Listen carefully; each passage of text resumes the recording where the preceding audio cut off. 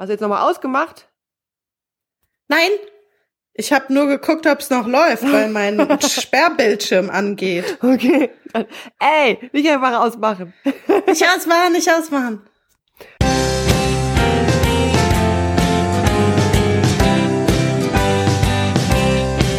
Wir werden alle sterben. Die Erde wird sich auch ohne uns weiter drehen. Wir werden alle sterben. Endlich. Wir reden über den Tod. Hallo, liebe Sterbliche. Hier ist eine neue Folge eures Endlich-Podcasts. Diesmal zum ersten Mal fernmündlich. Und ihr hört mich hier, ich bin Susanne. Und auf der anderen Seite der Welt sitzt Caro, hallo. Hallo, heute sitzen wir zum ersten Mal nicht gemeinsam auf der Endlich-Couch, Caro. Ich sitze hier ganz alleine, aber total verrückt. Guck dich immerhin an. Genau, wir sind hier per Videokonferenz zugeschaltet. Das ist echt hier Podcasten 7.0 möchte ich mal sagen. Naja, ich glaube, die anderen machen das auch ziemlich regelmäßig. Also für uns. Für uns. Genau. Wir finden es voll aufregend und ich sitze hier in meinem Arbeitszimmer und gucke auf den Mond, der eine winzig kleine Sichel ist. Es ist sehr romantisch. Oh, wie schön. Vielleicht sollte man dazu sagen, dass heute Samstag, der 28. März ist. Wenn ihr das hört, also wir stellen es wahrscheinlich am 29. online. Das muss man dieser Tage sagen, weil ja jetzt nämlich gerade eine besondere Zeit ist, nämlich it's Corona Time. It's Corona Time, was ja auch der Grund ist, warum wir hier fernmündlich podcasten. Genau, in Zeiten von Corona höre ich andauernd im Radio. Also es sind immer so eine Sprachwendung auch schon in Zeiten von Corona.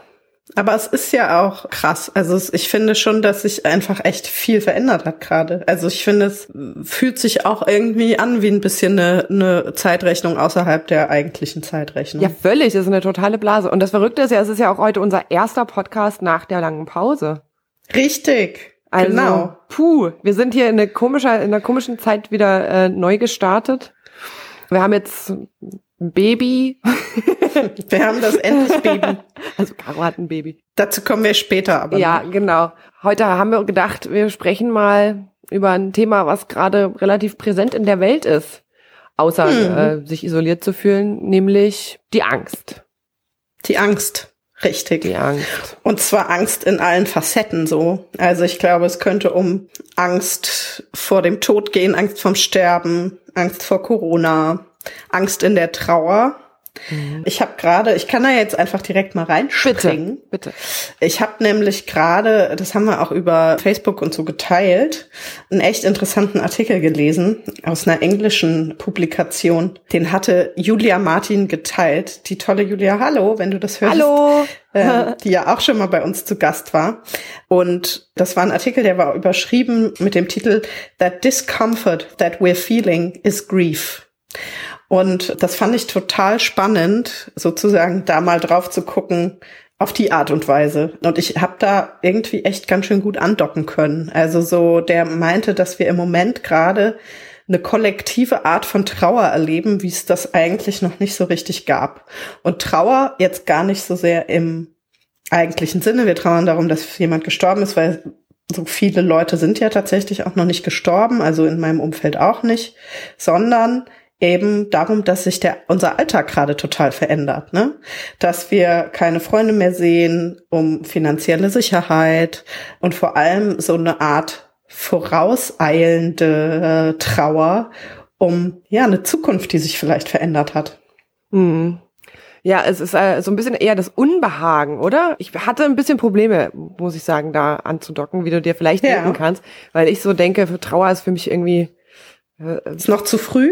Viel zu früh, ja. Also es ist klar, also mir kommt es eher wie so ein wahnsinniges Unwirklichkeitsgefühl vor, dass ich immer so denke, ja, wann wache ich denn jetzt eigentlich auf? Weil das ist ja alles völlig absurd hier. Das ist so wie so Träume, die man sich mal erzählt hat. Ja. Also so ein bisschen ich habe so einen leichten Realitätsverlust tatsächlich. Ja, Also das Gefühl habe ich auch, aber ich merke schon auch, also zum Beispiel heute ist mir jetzt ganz viel auf Facebook begegnet, dass Leute so posten, ich will meine Freunde jetzt endlich wieder sehen. Also dass sozusagen nach ganz kurzer Zeit eigentlich schon wirklich sowas einsetzt, dass man halt einfach sein Leben, so wie es war, vermisst. Ne? So. Ja, das stimmt. Also ich weiß auch nicht, ich würde jetzt auch noch nicht sagen, dass ich das bei mir fühle, sozusagen, dass es wirklich Trauer ist, aber ich fand es einen extrem interessanten Ansatz. So. Was ich mochte daran, die letzte Frage richtet sich eben auf die Angst. Wie geht man jetzt mit der Angst um und wovor haben die Leute eigentlich überhaupt Angst? Wie du sagst, eben Angst, dass das Leben jetzt irgendwie nicht mehr so weitergeht wie vorher. Auch tatsächlich Angst um ihr Leben und teilweise eben auch Angst vor dieser Angst, vor diesem Gefühl einfach. Und dann hat er so was ganz Schlaues gesagt. Er hat gesagt, dass ja oft Leute so unangenehme Gefühle nicht in sich reinlassen wollen, also in ihr Gehirn reinlassen wollen, weil sie glauben, dass die nicht wieder weggehen. Und dass das aber überhaupt nicht der Fall ist, weil Gefühle kommen und gehen, andauernd. Und dass man es auch einfach kurz zulassen kann, dass es dann aber eben auch wieder weggeht. Also man kann das ja auch ein bisschen beeinflussen, im besten Falle. Also er betont ja auch, dass sozusagen die Akzeptanz das Wichtige ist, ne? Also dass du sozusagen erstmal diese Angst annehmen solltest und akzeptieren solltest, als sie ist da, weil das ist eine alte Weisheit, aber immer wieder gerne gebraucht. Wenn du diese Angst bekämpfst und alles dafür tust, dass sie nicht da ist, davon geht sie halt nicht weg. Nee, so. Genau. Und ist jetzt schon relativ früh in unserer Folge, aber das, was du eben gesagt hast, dieses betoniert sich die Angst eigentlich in meinem Kopf, die schließt total gut an was Anne neulich gesagt hat. Wer ist Anne? Anne ist meine Nachbarin und Freundin und Anne hat in unserem Podcast auch eine spezielle Rolle, weil eigentlich wart ihr beide das, die sich überlegt haben, dass es den Endlich-Podcast bräuchte in so einer ich glaube, ich hatte Geburtstag und ihr wart betrunken und habt rumgesponnen. Ja. Und da wurde der Endlich-Podcast geboren. Und Anne ist Psychotherapeutin und auch systemischer Coach. Und ich habe auch schon echt sehr oft vor Endlich-Folgen mit ihr irgendwie auf dem Balkon gesessen und Wein getrunken und geraucht und dabei extrem erhellende Gespräche geführt. Na, super. Und es war so, dass wir uns über Angst ein bisschen auch wieder auf dem Balkon unterhalten haben. Und dann hat die so interessante Sachen gesagt, dass ich gesagt habe, könntest du nicht ein bisschen was über Angst in unserem Podcast erzählen? Und dann haben wir ja hier über Social Media gefragt, die Leute sollen uns Fragen stellen. Ist natürlich immer so ein bisschen traurig, ne? Dann stellen die Leute uns Fragen und wir können halt ja immer nicht alle beantworten. Wir haben jetzt so ein paar ausgesucht. Seid nicht traurig, die jetzt keine Antwort auf eure Frage bekommen. Aber ich habe Anne gefragt, was ist eigentlich Angst? Also Angst ist ein Gefühl, was eine Alarmreaktion auslöst. Jeder kennt das mehr oder weniger. Wenn ich mich erschrecke, dann spannt sich alles an in meinem Körper für einen kurzen Moment. Oder wenn ich zum Beispiel eine bevorstehende Prüfung habe, an die ich denke, dann empfinde ich vielleicht so ein dauerhaftes, sehr angespanntes oder mulmiges Gefühl. Angst ist im ursprünglichen Sinne dazu da, uns vor etwas Bedrohlichem zu schützen. Das ist ein uralter Mechanismus, der für unseren Selbstschutz sorgt und unser Überleben sichert. Das heißt, Angst ist erstmal grundsätzlich etwas ziemlich Nützliches. Was passiert da? Unser Gehirn löst eine körperliche Reaktion aus durch das autonome Nervensystem und das sorgt im Bruchteil von einer Sekunde dafür, dass unser Körper bereit ist, auf diese Gefahr zu reagieren. Das nennt man dann auch den Fight- oder Flight-Modus. Das heißt, der Herzschlag geht hoch, die Atmung wird schneller, die Muskeln spannen sich an, Adrenalin wird ausgestoßen und wir sind sozusagen bereit dafür, jetzt gegen diese Bedrohung zu kämpfen oder aber wegzulaufen. Es gibt auch Situationen, wo klar ist, weder kämpfen noch weglaufen wird mich hier retten und dann kommt es zu so einem Erstarrungszustand, den man auch den Freeze-Modus nennt. Nehmen wir mal an, wir begegnen in einem Wald einem Bären. Dann ist es ziemlich hilfreich, dass der Körper genau das macht, nämlich schneller als meine Gedanken ist, sich zu mobilisieren. Das sage ich deswegen, weil wir hier zu einem recht wichtigen Mechanismus kommen, nämlich in dieser Bedrohungssituation selber schaltet sich unser Kortex, das heißt der Teil des Gehirns, der uns befähigt zum Denken und zum Bewerten und zum Abwägen und auch zu vernünftigem Handeln, der schaltet sich ab. Denn wenn wir diesen Bären begegnen und dann anfangen, darüber nachzudenken, was man jetzt am besten tun sollte, dann sichert das eigene Leben wahrscheinlich eher weniger ab. Aber wenn die Gefahrensituation vorbei ist, das heißt, ich bin erfolgreich weggelaufen, oder aber die Situation hat sich entpuppt als, das war gar kein Bär, das war nur irgendwie ein krummer Baum im Wald oder so, dann schalten sich die Gedanken an, weil der Körper sozusagen wieder runterfährt. Und dann fangen wir an, darüber nachzudenken, was gerade passiert ist. Und dann bewerten wir das und ordnen das ein. Und das hat dann wiederum Einfluss darauf, was wir sozusagen als Erfahrung abspeichern. Wenn es wirklich ein Bär war und wir sind erfolgreich weggelaufen, dann werden wir vielleicht sowas denken wie, ich habe Glück gehabt, ich hätte doch mal auf die Warnung hören sollen, oh mein Gott, ich wäre fast gestorben, was wäre passiert, wenn ich jetzt einsam im Wald hier gestorben wäre? Wenn sich der Bär entpuppt als, wie gesagt, einfach nur ein Baum, dann könnte beispielsweise die Einschätzung danach sein, ich Idiot, wie komme ich denn darauf, dass es hier im Wald überhaupt Bären gibt? Oder aber ich denke, naja, da habe ich jetzt Glück gehabt, weil in diesem dichten, dunklen Wald, in dem ich mich hier befinde, würde ich einen echten Bären auch wirklich schlecht erkennen. Und das heißt, vielleicht sollte ich in Zukunft dunkle Wälder meiden. Und da seht ihr schon, dass diese Einordnung dessen, was da gerade passiert ist, was mir da widerfahren ist, dass das in ganz unterschiedliche Richtungen gehen kann und dass das sozusagen tendenziell beruhigt oder aber tendenziell beängstigend ist. Unser Gehirn besteht ja aus einem neuronalen Netzwerk. Das ist ziemlich komplex und was man weiß, ist, dass sich das ständig weiterentwickelt und neu verknüpft. Das nennt man Neuroplastizität. Das heißt, wir bauen fortwährend im Gehirn so bestimmte neuronale Straßen aus. Und wenn wir etwas besonders oft machen, dann kann man sich das so vorstellen, dass wir diese eine besondere Straße dann besonders gut ausbauen, dass das wie so eine Art Autobahn wird, ja? Das heißt, als Beispiel, wenn wir Autofahren lernen, müssen wir am Anfang noch relativ genau darüber nachdenken, wann wir die Kupplung benutzen und wann wir aufs Gas drücken. Wenn wir das sehr oft gemacht haben, erfahrene Autofahrerinnen sind, dann hat sich das verautomatisiert. Und auch da seht ihr wieder, das ist ziemlich klug, was das Gehirn da macht. Und in dieser Situation recht praktisch. Und wenn wir jetzt zum Thema Angst kommen, dann ist es eben manchmal auch nicht so praktisch. Nämlich, dass es beispielsweise sein kann, dass ich nach diesem Bärenereignis, schon wenn ich an einen Wald denke, Angst bekomme. Weil ich praktisch durch die Einordnung, die ich gemacht habe und vielleicht das ständige immer wieder drüber nachdenken oder auch das Vermeiden, praktisch so eine Art neuronale Autobahn ausbilde aus meinen Einschätzungen, die dazu führt, dass diese Angstreaktion genauso stark bleibt oder vielleicht sogar noch stärker wird, alleine wenn ich das antizipiere.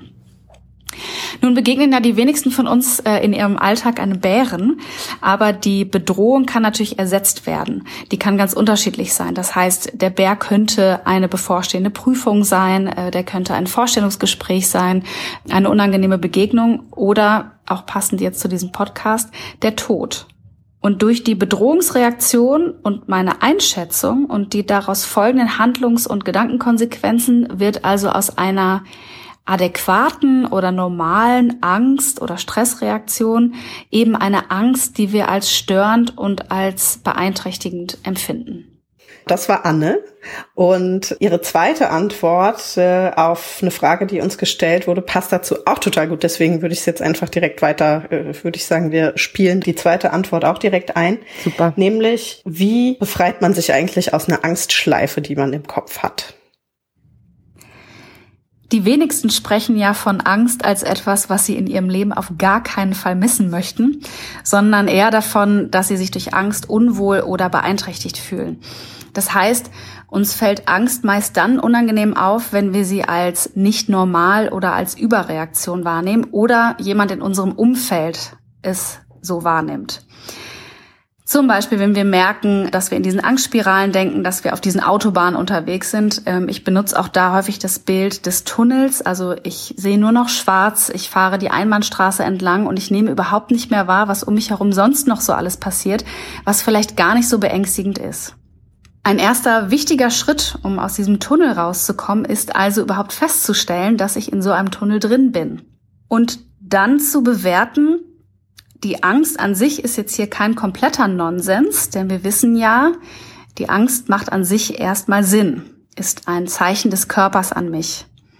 Aber dann zu schauen, ist vielleicht die Qualität oder die Dauer meiner Angst nicht mehr im Verhältnis zu dem, was eigentlich los ist. Also nehmt die Angst erstmal an, als einen wichtigen Hinweis. Ich gebe mal ein Beispiel, passend zum Podcast Trauer. Es ist ja erstmal völlig in Ordnung, überwältigt davon zu sein, dass man einfach nicht weiß, wie das Leben aussehen soll, ohne die gestorbene Person darin. Oder wie man damit klarkommen soll, dass man jemanden so sehr vermisst, wie man das jetzt gerade tut.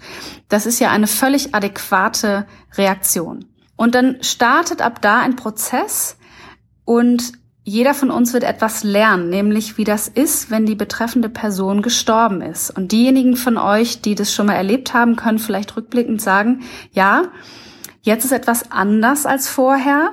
Und ich habe gelernt, mit dem Tod dieser Person umzugehen. Und der Zustand, in dem ich mich jetzt befinde, der unterscheidet sich von dem Zustand vor dem Tod der Person und von dem Zustand kurz nach dem Tod dieser Person. Dass diese Person nicht mehr lebt, macht mir aber nicht mehr so viel Angst.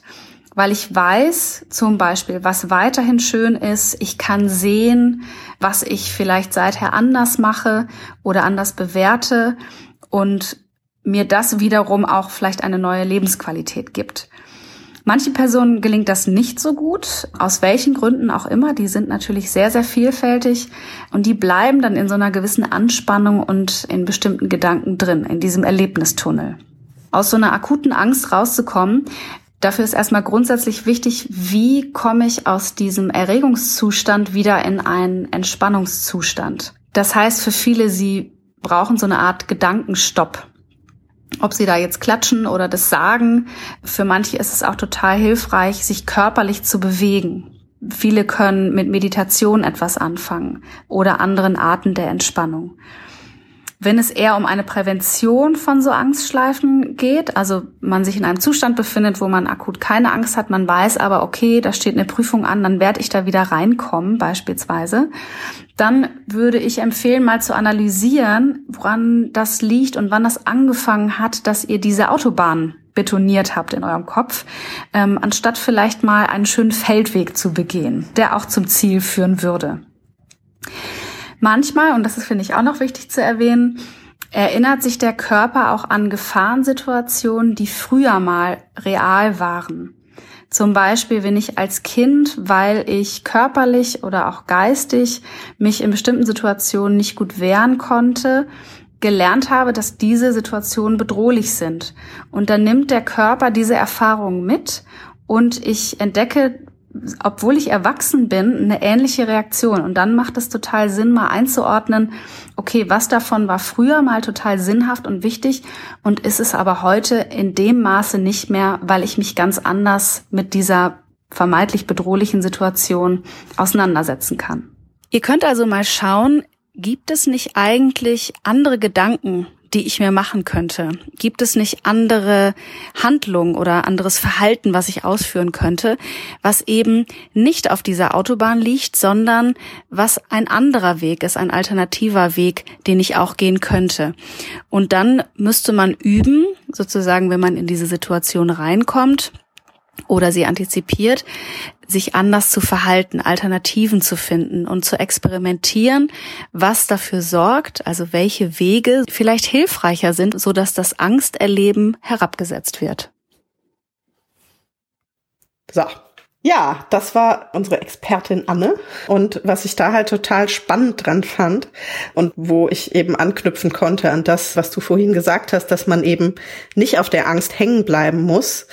Das fand ich so toll, dieses Bild von der Autobahn, dass man sozusagen, wenn man bestimmte Dinge in seinem Kopf immer wieder denkt, also so eine Angst nährt und immer wieder diesen Weg geht, dass man dadurch die Straße so krass betoniert, dass es wie so eine Autobahn wird, auf die man dann immer gleich drauf fährt und dann ist die Kontrolle weg. So. Man hat mal überhaupt keine anderen Abzweigungen mehr. Man kommt nicht wieder runter.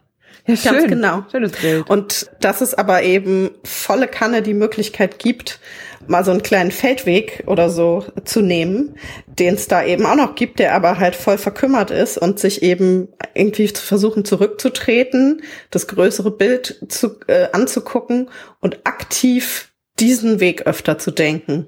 Und dass man sozusagen so ganz langsam dahin kommt, dass man eben nicht auf dieser Angst hängen bleibt, sondern dass man das wirklich trainiert, dass diese Straßen besser ausgebaut werden.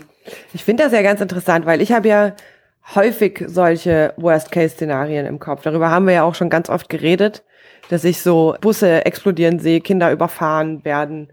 Alle sind schon in meinem Kopf an Corona gestorben, weil nach Intubation abgewiesen worden von überlasteten Ärzten. Und sowas passiert ja doch häufiger in meinem Kopf. Aber also das kommt und das geht. Ich bin da so dran gewöhnt, dass das so ist, dass mir das gar nicht mehr so richtig Angst macht. Also es ist natürlich unangenehm und dann zucke ich auch so zusammen und kneife die Augen zusammen, wenn ich das denke und denke so, oh, jetzt schon wieder. Und dann fühlt sich das ja auch am Herz irgendwie so komisch an. Das zieht mir dann immer so zusammen in der Brust und so. Aber es geht halt wieder. Also das sind halt tatsächlich diese Knoten, die ich ab und zu habe und ich denke zwar oft dran, aber halt nicht hängen geblieben. Zum Glück. Ja. Ja, aber das geht halt, glaube ich, auch anders, ne? Also ich glaube schon, dass es viele Leute gibt, die eben da aus diesen Angstschleifen im Kopf eben genau nicht rauskommen. Und dafür finde ich eben das sehr tröstlich zu denken, dass es eine Trainingssache ist, die man wirklich aktiv sozusagen steuern kann und dass man eben nicht so einfach nur das Opfer ist von seinen eigenen Schleifen im Kopf. Ja. So.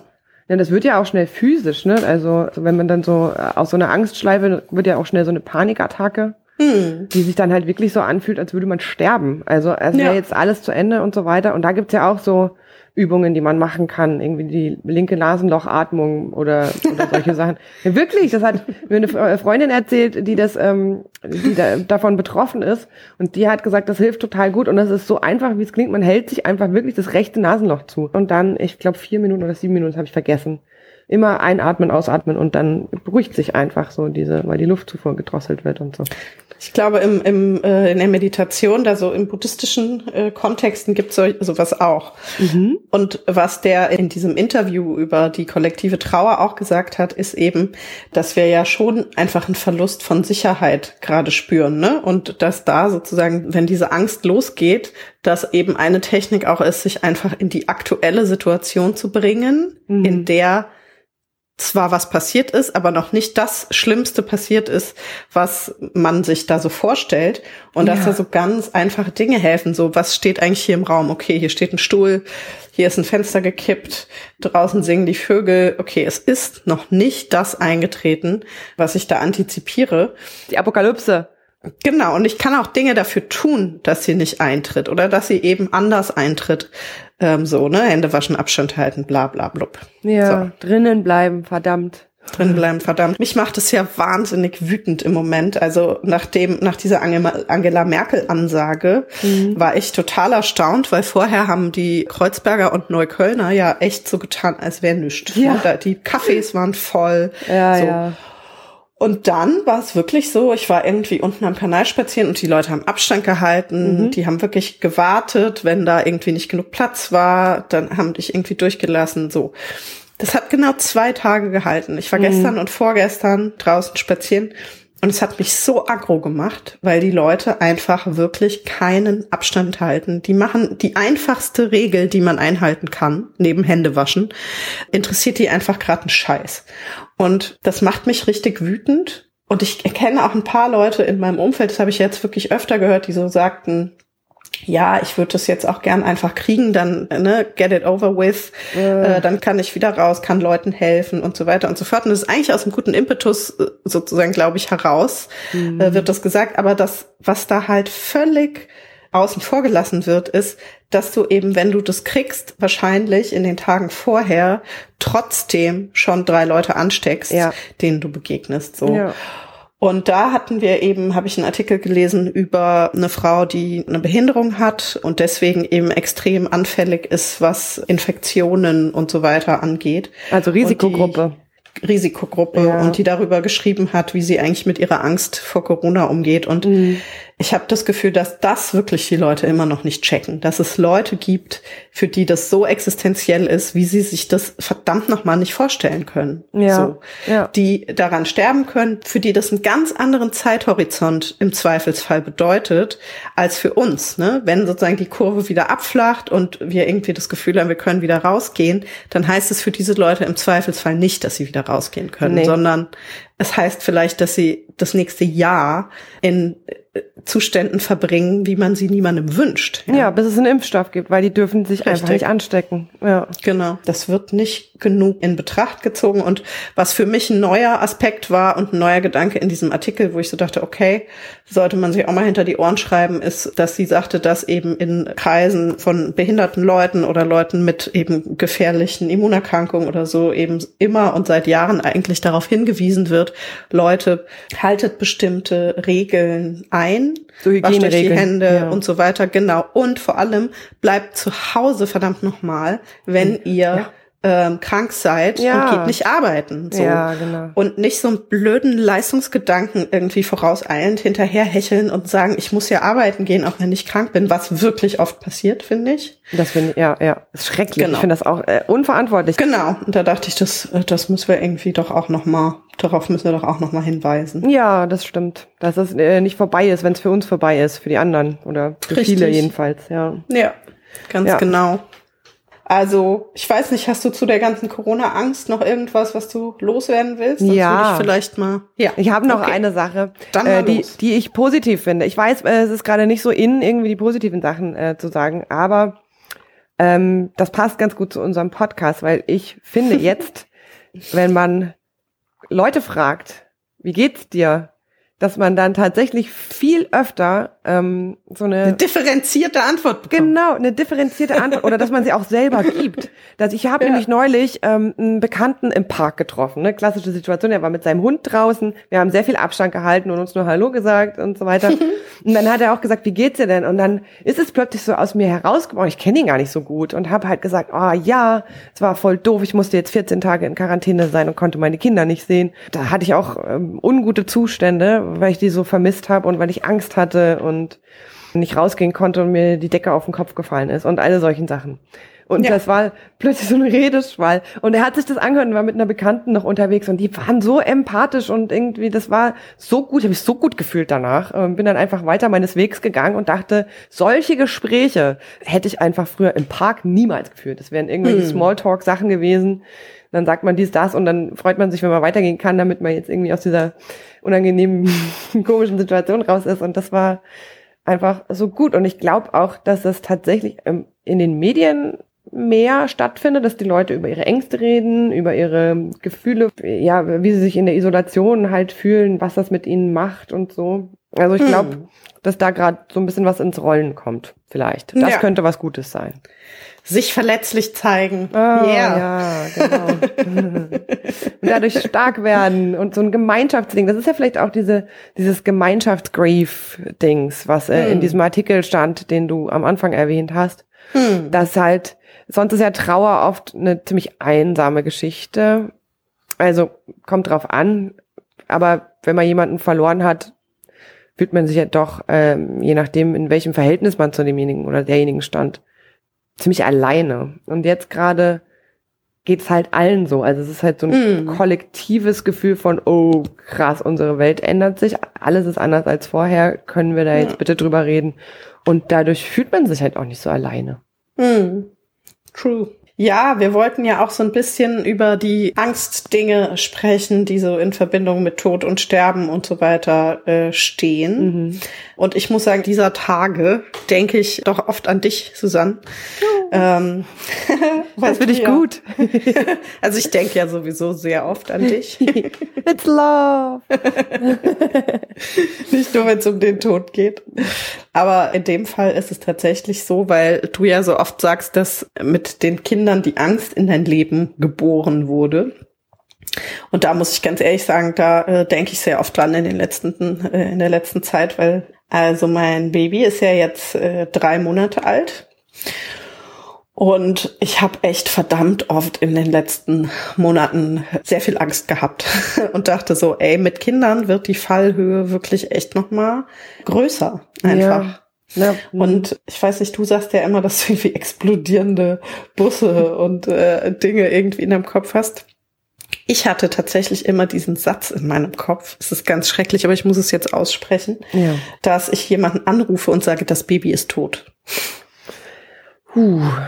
Ja, oh, krass. Und das ist halt wirklich einfach eine krasse Angst, die da irgendwie einbricht und die mir auch nochmal wirklich ein ganz anderes Verständnis gegeben hat für eben Familien, denen das tatsächlich passiert, ne? So. Und natürlich hängt das bei mir, glaube ich, auch damit zusammen, ne? Ich habe ja vorher zusammen mit Ulla, meinem Bestatterchef, irgendwie viele junge Familien begleitet, deren Kinder sterben, kurz nach der Geburt oder eben schon im Bauch oder so. Und habe einfach, glaube ich, so ein bisschen ein anderes Gefühl dafür bekommen, dass es halt Normalität ist. Also dass es zwar das Schlimmste ist, was passieren kann, aber dass es halt auch eine Form von Normalität ist in unserer Welt. Also dass es passiert. So. Kinder sterben, Babys sterben. Ja. Richtig, ja. Ja, das stelle ich mir heftig vor, Caro. Also das habe ich schon auch immer gedacht, als du schwanger warst und da noch gearbeitet hast, dass es ja schon eine ziemliche Leistung sein muss. Weil du musst das ja auch ein Stück zur Seite schieben, also diese ganzen Gedanken und diese Erfahrungen und das, was du gesehen hast und gehört und so, um das nicht auf dich zu beziehen die ganze Zeit. Und dann verrückt zu werden. Ich glaube, da muss man einfach also tatsächlich so gut für sich sorgen. Und ich habe das ja gemacht, indem ich zwar noch Trauerfeiern weiter begleitet habe und auch Abschied nahm, aber eben nur von Erwachsenen und eben die Begleitung von Familien, wo das passiert ist, dass eben Babys sterben, sein gelassen habe, weil ich hätte mir das natürlich gewünscht, dass ich so super professionell, wobei professionell ist auch in dem Zusammenhang so ein blödes Wort, aber genau, dass ich das könnte, dass ich da irgendwie so gut drin bin, dass ich das trennen kann, aber das war tatsächlich nicht der Fall. Nee. Insofern habe ich da, glaube ich, einfach gut für mich gesorgt und habe eben auch in der Schwangerschaft und jetzt auch seit das Baby auf der Welt ist, nochmal gemerkt, dass das einfach großen Einfluss darauf hatte, wie ich da so drauf gucke und dass ich auch extrem dankbar dafür bin, dass dieses Kind gesund auf die Welt gekommen ist und so. Ne? Ja, das wäre gerade meine Frage gewesen, hat das irgendwas, meinst du machst da irgendwas anders oder du schaust eben anders auf die Dinge, dadurch, dass du das weißt? Ja, ich glaube, die Selbstverständlichkeit ist einfach nicht so da. Ja. Und dadurch eben wirklich, also so eine echte Form von Dankbarkeit. Das klingt irgendwie immer so blöd, wenn man das sagt, aber dass dieses Kind irgendwie gesund auf die Welt gekommen ist und dass da alles okay ist soweit. Ja, cool. Das ist doch gut. Aber dennoch hast du Angst hin und wieder. Also genau, aber ich glaube, das ist ja auch ganz normal. Ne? Also das ist total normal. Ja, ich fürchte, dass das wirklich normal ist. Ja. Also das bezieht sich ja nicht nur darauf, dass man Angst hat, dass die Kinder sterben könnten oder das Kind, sondern auch man selbst. Weil man da ja nicht mehr da ist, um für dieses Kind zu sorgen. Und das hat mich halt eigentlich am allermeisten fertig gemacht, weil da haben wir ja schon mal drüber geredet, dass ich ja ziemlich jung war, als ich meine Kinder bekommen habe. So, ich war 24, als ich schwanger war und bin da halt so durchgelatscht und dachte so, oh mein Gott, ja, jetzt bin ich halt schwanger und habe mir da nie so richtig Gedanken drüber gemacht und ich war halt ein relativ wildes Wesen vorher. Ein wildes Ding ist sie immer noch. Und hab so Sachen gemacht, mir konnte das alles gar nicht krass genug sein. Ich bin Fallschirm gesprungen, bin Dinge geflogen, als du schwanger warst, nee. Nein, vorher. Als ich schwanger war, nicht mehr dann. Das dann doch nicht, nee. Aber ich hatte halt nie Angst, ich kannte das nicht. Ich habe immer damit gerechnet, dass was passieren kann, weil einfach mein Vater sich halt das Leben genommen hatte und dass was Schlimmes passiert, womit man klarkommen muss. Das hatte ich schon immer irgendwie so, das ging klar. Aber um mich selber, um mein Leben, ich hatte einfach überhaupt gar keine Angst. Und das hat sich leider auch schlagartig mit der Sorge um die Kinder eben verändert. Ja.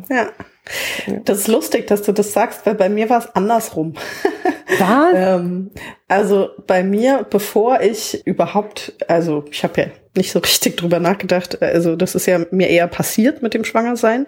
Und davor habe ich immer gedacht, ich hatte immer so ein Gefühl von, ich sterbe wahrscheinlich jung und deswegen ist es auch besser, keine Kinder zu kriegen. Okay, echt? Und das hat sich lustigerweise schon in der Schwangerschaft total verändert, dass das überhaupt keine Rolle mehr gespielt hat. So, dass ich so, und auch jetzt spielt dieser Gedanke bei mir keine Rolle. Komischerweise. Ich weiß nicht genau warum. Caro, über diesen Gedanken haben wir noch nie geredet. Das höre ich gerade zum ersten Mal. Dass du geglaubt hast, du stirbst jung. Jetzt sind wir zu alt, um jung zu sterben. Naja, man kann schon echt noch eine Weile jung sterben. Ja, in unserem Alter. Ja. Aber nee, ich hatte das immer. Ich habe immer gedacht, ich krieg bestimmt ganz früh Lungenkrebs und so. Und ja, genau. Ich weiß auch nicht warum. Aber das war immer da, dieser Gedanke. Und ja, war bestimmt auch vielleicht so eine Form von Selbstschutz irgendwie. Weil ich habe ja immer gedacht, naja gut, bei mir hat sich das mit den Kindern nicht so richtig ergeben. Die Angst, da eine falsche Entscheidung zu treffen, war ja aber auch immer da. Ne? Ja, so klar. diese Frage, will ich eigentlich Kinder, will ich keine Kinder? Und ich hatte immer so das Gefühl, dass für mich eigentlich beides okay sein würde. Aber diese Angst, da eine falsche Entscheidung zu treffen und irgendwann zu merken, ich hätte eigentlich ein Kind gewollt und jetzt ist es zu spät und so weiter, die hat verdammt tief gesessen, so. Ja. Und vielleicht war das auch eine ganz verquere Art von Selbstschutz in mir drin, dass ich dann gedacht habe, ja, ich sterbe ja eh jung und dann ist es also das mit dem jungen Sterben ist, glaube ich, habe ich jetzt nicht erfunden, um mich vor diesem Kindergedanken zu schützen, sondern die war sowieso da. Genau, also dieser Gedanke war tatsächlich immer schon da, aber dass dann diese Verbindung geschlagen wurde zu, vielleicht ist es dann auch besser, wenn ich kein Kind krieg. Vielleicht war das so eine Art von Selbstschutz von meinem komischen Kopf. So ein Fatalismus, der dich beschützen soll. Ja, das kenne ich gut. Ja. Genau. Ja. Naja, und ich muss sagen, also es macht ja auch total Sinn, weil du sagst ja immer, dass das Problem an der Trauer ja eigentlich nur die Liebe ist. Ja. Und es macht ja auch total Sinn, dass sozusagen in dem Moment die Angst kommt, in dem mehr Liebe in unser Leben kommt. Ne? Ja, so. Also, genau. Ja. Und eigentlich ist das auch total zu befürworten, dass da mehr Liebe kommt. Und dann muss man halt einfach die Angst so ein bisschen als das, was man halt draufzahlen muss, verstehen. Die muss man so mitnehmen. Ja, das muss man halt auch, das ist halt so ein bisschen die Kehrseite davon. Na, das sagt ja Megan Devine auch in ihrem Buch, die wir ja auch schon öfter hier zitiert haben. In diesem Buch It's Okay That You're Not Okay. Da hat sie ja so einen kleinen Rant, dass eben Trauer eine Realität von Liebe ist. Und dass wir verdammt nochmal anfangen müssen, das zu erkennen. So, also dass der Preis der Liebe sozusagen, dass das so ein bisschen der Preis der Liebe ist. Es kommt nicht ohne Trauer, weil wir werden alle sterben und auf die eine oder andere Art werden wir uns von den Leuten, die wir lieben, irgendwie verabschieden müssen. Ja. Ja. Und das finde ich echt einen krassen Gedanken. Ja, da kann man vielleicht auch nicht immer so reingehen. Wir hatten ja auch, da muss ich drüber nachdenken, das hat ja auch Max geschrieben. Von Max hatten wir vorher schon mal einen Artikel geteilt, den er auf seinem Blog geschrieben hatte, wo er über seine Gefühle im Zusammenhang mit dem Suizid seiner Freundin geschrieben hat. Ja. Und er hat uns eine E-Mail auf Facebook geschrieben. Hallo Max übrigens. Ja, hallo. Da haben wir uns sehr drüber gefreut. Und da hat er geschrieben, dass er noch immer, also dass er sich schon relativ viel mit dem Tod auseinandergesetzt hat und eben mit dem Suizid seiner Freundin, aber dass er halt noch immer so an Todesangst leidet eigentlich. Ja. Und keinen Weg weiß da raus. Ja. Und ich meine, es gibt ja auch so richtig keinen Weg da raus. Also das ist ja, wie gesagt, die einzige Angst, die wirklich begründet ist, weil wir werden halt sterben und es wird irgendwann zu Ende sein. Ich habe das gelesen und habe gedacht, boah, das ist viel zu krass, ich weiß nicht, was ich darauf antworten soll.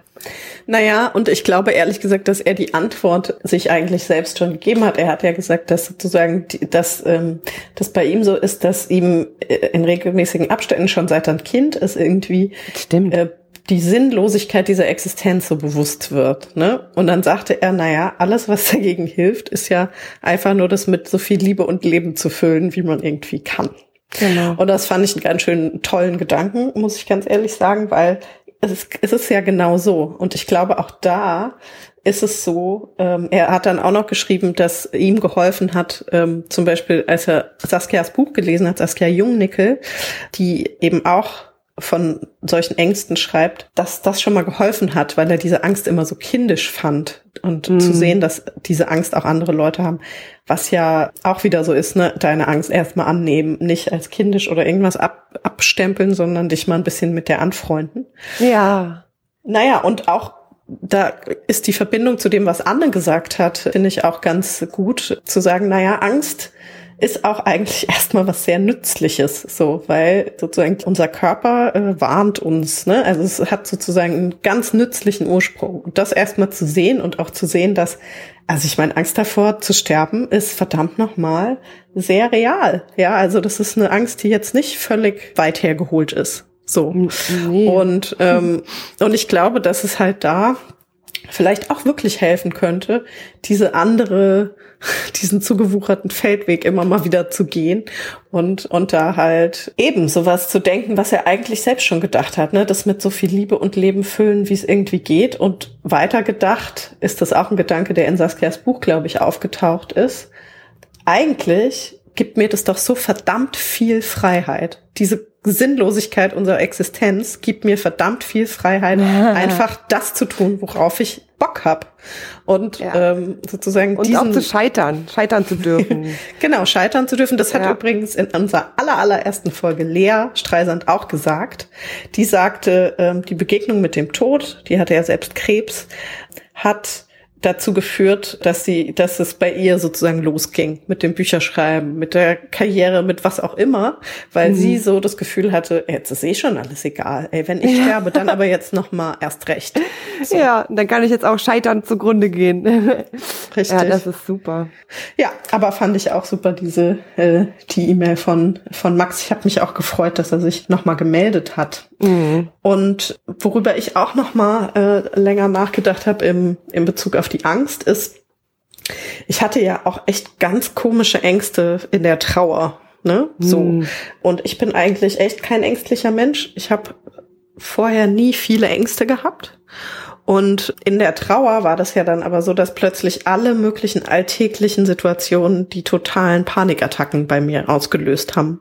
Also dass sozusagen, ich bin rausgegangen und wollte einkaufen gehen und habe die totale Panik bekommen, so. Und da habe ich noch mal gedacht, vielleicht ist das auch wirklich so ein Trigger gewesen, weil sozusagen die Erfahrung ja war, die ich gemacht habe, dass sich innerhalb von einem Sekundenbruchteil die Welt einfach so krass verändern kann. Also das sozusagen in dieses total Alltägliche, ich lieg auf meinem Bett und lese ein Buch und dann kommt ein Anruf und die Welt ist einfach eine andere geworden danach. Da kommt irgendwie die Hölle. Jemand sagt, dein Ex-Freund hat sich das Leben genommen und plötzlich ist nichts mehr so, wie es vorher war. Und da dachte ich so, vielleicht war das auch tatsächlich der Trigger, dass ich die Erfahrung gemacht habe, so eine ganz alltägliche Situation kann sich eigentlich in die Hölle verwandeln. Und eigentlich kann sich innerhalb von Sekundenbruchteilen unser Leben total verändern. So. Wow. Ja, das hat ja so voll die Sicherheit unter den Füßen weggezogen.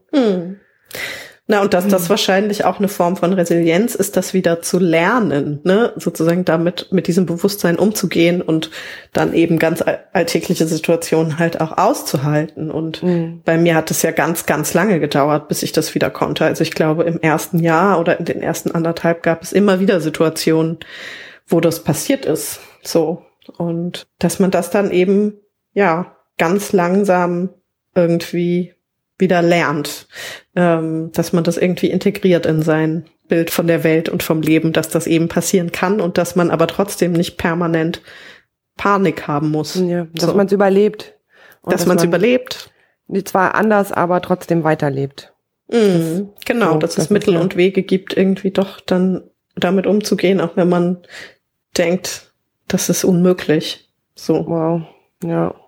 Ja. Ja, ich hatte das ja nicht so richtig mit diesem krassen Ängsten in der Trauer. Das kenne ich nicht. Es gibt nur diese eine Sache, die ich seitdem, das ist fast wie so ein Spleen geworden. Immer wenn ich auf Reisen gehe, sei es im Zug, im Flugzeug oder im Auto, immer bevor ich mich da reinsetze, denke ich, okay, das könnte jetzt auch dein Ende sein. Also das könnte jetzt so ein Moment sein, wo du halt einfach irgendwie durch einen Unfall jeglicher Art weg sein könntest, dann sterben könntest und so. Und dann frage ich mich immer, gehe ich so eine Checkliste im Kopf durch, ob ich alles gemacht habe, was jetzt noch wichtig ist, ob ich jetzt die Kinder noch mal angerufen habe, bestimmte Sachen irgendwie sortiert habe und so Patientenverfügung und weiß ich nicht, so ein Zeug, ob ich das alles geregelt habe, ob das bei den richtigen Leuten ist. Und wenn das alles ja ist, dann kann ich mich da entspannt sozusagen auf die Reise begeben, aber ohne geht nicht mehr. Und es gab da tatsächlich so einen Moment, das war ganz kurz nach dem Suizid meines Bruders, also 2 Wochen danach bin ich mit meinem damaligen Freund, wollten wir so zum Städtetrip irgendwie wegfliegen und hatten das auch vorher schon geplant. Und dann saßen wir da am Flughafen und ich habe plötzlich so ein ganz krasses Panikgefühl gekriegt und weil dann kam plötzlich diese Checkliste, ohne dass ich das wollte. Und ich habe gemerkt, okay, ich habe irgendwie nicht geklärt, wo die Kinder sein werden, wenn wir jetzt beide sterben, weil das ist ja auch der Vater der Kinder. Und dieses Flugzeug jetzt abstürzt, dann sind wir beide tot und dann ist nicht geklärt, was mit den Kindern ist. Okay, und ich konnte nicht in dieses Flugzeug einsteigen. Caro, das war wirklich, ich war ein bisschen verrückt. Ich habe gesagt, ich muss jetzt noch einen Brief abschicken. Das kann jetzt nicht sein. Ich kann jetzt nicht hier in diesen Dings steigen. Und dann habe ich da Himmel und Hölle in Bewegung gesetzt und habe einfach so völlig formlos aufgeschrieben, wo ich mir wünsche, dass die Kinder aufwachsen. Habe die Leute dann noch mal kurz angerufen, ob das auch wirklich okay ist für die. Und habe denen das dann in einem Brief zugeschickt, bevor wir in das Flugzeug eingestiegen sind. Und dann ging's. Ja, aber ganz ehrlich gesagt, ich finde es total gut. Also eigentlich, finde ich, hast du da genau das Richtige gemacht, weil es hätte ja auch die Reaktion sein können, wie du sagst, das ist jetzt so verrückt, das mache ich nicht. Stattdessen setze ich mich jetzt in dieses Flugzeug und werde völlig wahnsinnig so. Aber das hast du nicht gemacht. Du hast irgendwie dafür gesorgt, dass du, egal wie verrückt dir das jetzt gerade erschien, da irgendwie deinen Seelenfrieden, den Seelenfrieden. Mein Seelenfrieden, Mit welchen Worten kommen Sie mir hier, Frau Kraft? Ja, aber es ist ja tatsächlich so, ich kann das ja nicht. Also nicht, das ist überhaupt gar keine Entscheidung, die ich treffen kann. Ich kann mich nicht in den Wahnsinn begeben. Ich habe das Gefühl, wenn der Wahnsinn über mich kommt, dann ist alles zu Ende und ich kann das einfach nicht. Wirklich, ich muss immer wieder dieses Bild bemühen, weil ich es selbst so gut finde. Es tut mir leid. Von der Katze, die man versucht in eine Wanne zu tun. Hast du das mal versucht, eine Katze in die Wanne zu stecken? Nope. Ja, das geht nämlich nicht, weil die macht nämlich so ihre Tatzen da so an die Seite und du kannst dieses Tier, egal wie du es hebst und schiebst, es geht nicht in die Wanne rein, weil es geht halt nicht. Und genauso ist es mit mir, wenn die Wanne jetzt mal so der Wahnsinn und das schwarze Loch ist, ich kann das einfach nicht. Ich muss mich das geht nicht. Ja, du musst dir irgendwie Dinge bauen, wie das, genau. Die dich auffangen. Ja, ist doch gut. Dann ich glaube, das ist ein Zeichen dafür, dass du ziemlich gut mit dir im Kontakt bist und dass sozusagen ich weiß nicht, ich würde Freutes über ich oder so nennen, dass das eben nicht so ausgeprägt ist, dass du dann eben nicht sagst, das ist ja jetzt völlig verrückt. Ich weiß nicht, ob das Freudsche über ich ist. Ich habe keine Ahnung von Freud. Ich weiß es auch nicht. Aber jedenfalls. Ich habe nur die Serie geschaut. Aber da hat er die ganze Zeit geguckt. Also ich weiß nicht, ob man dem irgendwas glauben kann. Ja, also sozusagen, dass diese übergeordnete Instanz, die dann sagt, das ist doch jetzt total verrückt, macht es mal lieber nicht, so eine moralisch wertende Instanz, dass die eigentlich gar nicht so ausgeprägt ist, sondern dass du einfach tust, was auch immer dir dann hilft. Und ich muss sagen, das erinnert mich auch wieder an die Trauer, weil ich hatte ja auch viele verrückte Dinge, die ich in der Trauer gemacht habe. Ja, ich fand deine immer verrückter als meine, ehrlich gesagt. Ja, das ist sehr, sehr interessant, Susanne. Ja. Halt anders. Sagen wir anders verrückt. Ja. Genau. Und ich hatte das eben, das ist ja so, also ich habe ja meiner Wut sehr deutlichen Ausdruck verliehen und habe dann mit so Sachen auf Matratzen eingeschlagen und Schreitherapie gemacht, ins Kissen schreien, hat sehr geholfen. Und einmal habe ich, als ich so wahnsinnig, also es war die Phase der Wut, so, da war ich so wütend darüber, dass Stefan das gemacht hat. Da habe ich ein Foto von ihm zerfetzt und dann habe ich es auch noch angezündet draußen auf dem Balkon in so einer Schale und es hilft. Es hat alles geholfen, auch wenn es ein bisschen der Wahnsinn ist. Ja, aber super, dann, ja. Dann gibst du dem wahrscheinlich einfach anders Ausdruck. Das so ist es. Ja. Naja, genau. Und dann habe ich tatsächlich auch noch als ich so drüber nachgedacht habe, welche Ängste eigentlich mit der Trauer in mein Leben gekommen sind, hatte ich noch eine andere Angst, nämlich diese Angst, die wirklich sehr, sehr ausgeprägt war bei mir, dass meine Trauer irgendwann verschwinden könnte. Also sozusagen die Angst vor dem Verschwinden der Trauer. Und das war für mich eine ganz, ganz große, ganz existenzielle Angst, wo ich mich auch immer gefragt habe, wo kommt die eigentlich her? Weil man könnte ja meinen, sozusagen die Trauer ist irgendwie so, also die geht ja einher mit riesigem Schmerz. Ja. Und man könnte ja meinen, dass man irgendwie denkt, ich bin froh, wenn ich das irgendwie geschafft habe oder so. Ja. Stattdessen hatte ich immer wahnsinnige Angst davor, dass sozusagen das Leben das so dass das Leben da drüber spült und nichts mehr übrig bleibt von meiner Trauer und alles so ist wie vorher.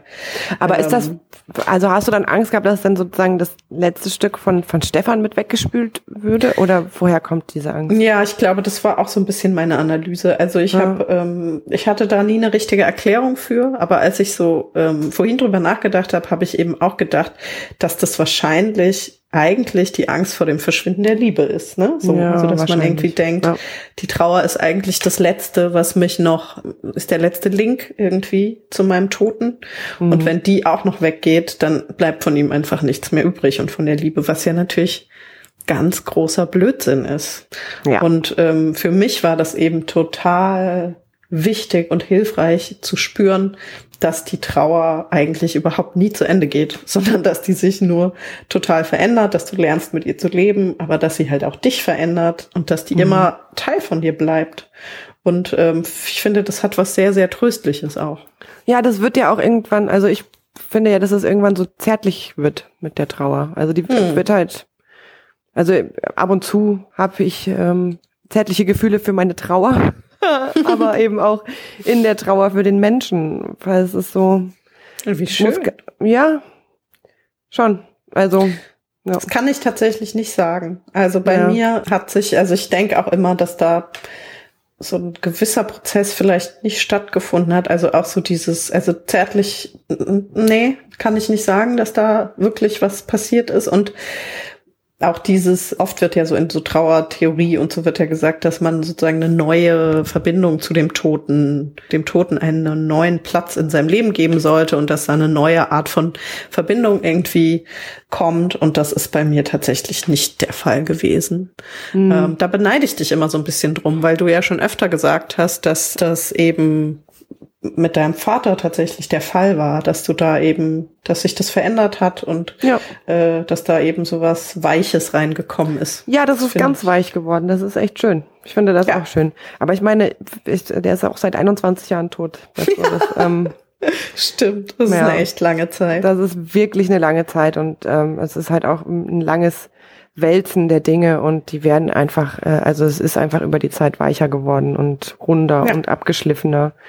Ja. Und mit meinem Bruder ist das auch nicht so. 0,0. Ist wahrscheinlich auch einfach noch zu frisch. Ja. Ja, jetzt ging es echt um viele Ängste. Ja. Ja, ich würde sagen, also ich glaube, ich habe irgendwie einmal was zu allen Ängsten gesagt, die ich so auf dem Zettel hatte. Wie ist das bei dir, Susanne?